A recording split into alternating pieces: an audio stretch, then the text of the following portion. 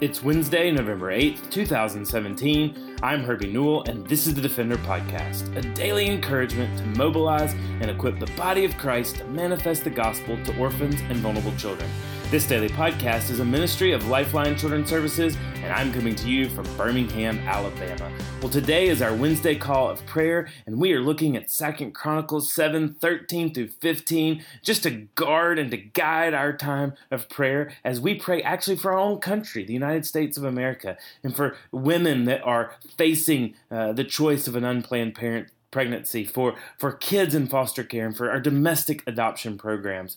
And so first, let's just look at the Word to guide us in our time of prayer, and especially 2 Chronicles 7:13 through 15, as we look at our country and the revival that we need in our land. And the context of 2 Chronicles is Solomon had just dedicated the temple. He had prayed to this prayer of dedication of the temple, and this is the Lord's reply to the dedication of this temple. Listen to verse 13.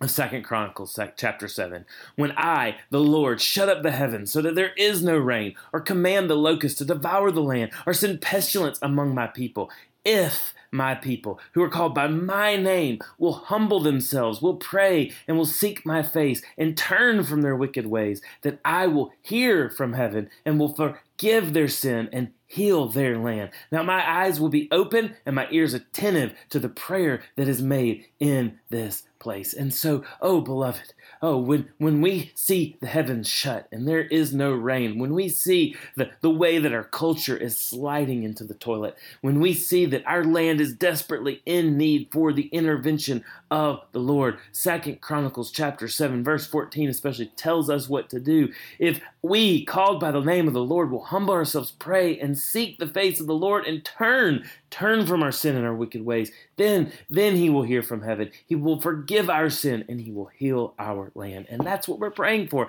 that ultimately the Lord will heal our land, that he would heal us from this epidemic that we have of fatherlessness, right? We have 50% of the children that will be born in this country are born to fatherless homes. We have an epidemic, and we have a crisis, and we need to do something on behalf of that. And what do we need to do? We need to humble ourselves, we need to pray, we need to seek the face of the Lord, and we need to turn from our wicked ways, turn from our apathy, turn from our complacency, and turn from our silence in prayer. Let's pray for our nation today. So here's some things just to guide our time as we pray for our country, as we pray for the United States of America, and just thinking with 2 Chronicles chapter 7, verses 13 and 15 in the background. First, pray for our country and for God to raise up godly leaders who will be strong and take a stand for truth. We need godly leaders who will speak truth in love, that will care for the marginalized, that will care for the outcast, but will not compromise truth.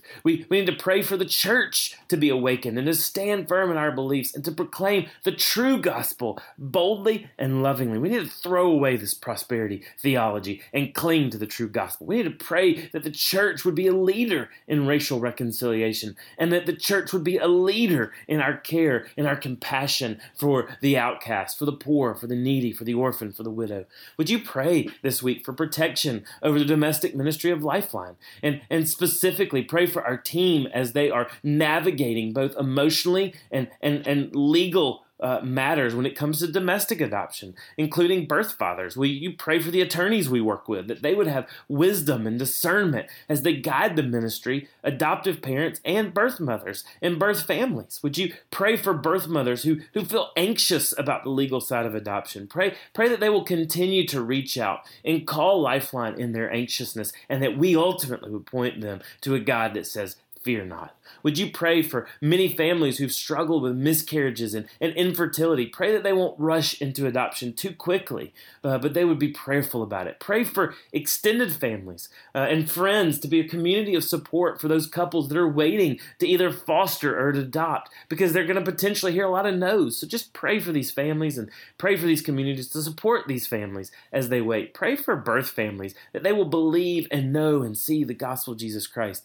Pray for wisdom for the Lifeline team and for our families to discern what level of openness is appropriate in their foster care situation or in their domestic adoption situation. And pray for situations where birth parents and adoptive parents are foster parents are not on the same page in the level of openness, contact, and communication. And pray for the 500,000 kids that are in U.S. foster care, that will be in U.S. foster care at the close of this year, that the church would rise up, and then the church and families from the church would step in the gap to care for these families. We just praise the Lord for the staff that's working with families in all of our domestic programs and states. And we praise the Lord for mission-minded families, missional-minded families that the Lord's brought to Lifeline who are willing to foster or willing to adopt. And we just pray for opportunities for them to share the gospel. And we praise the Lord for the increase of the number of women we've been able to minister to already this year. And so as we have this call to prayer, we're going to close it out. And my 12-year-old son, Caleb, is here with us today.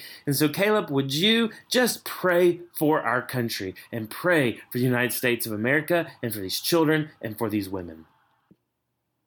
Yes, sir. I pray for the leaders of the USA, and I pray for the church that they would be a bold witness of the gospel to our own countries and to other nations, and that they would not let our nation or other nations down by not supporting them. And I also pray for the 500,000 kids who are growing up in foster care, that they wouldn't feel alone, scared, or that they wouldn't lose hope.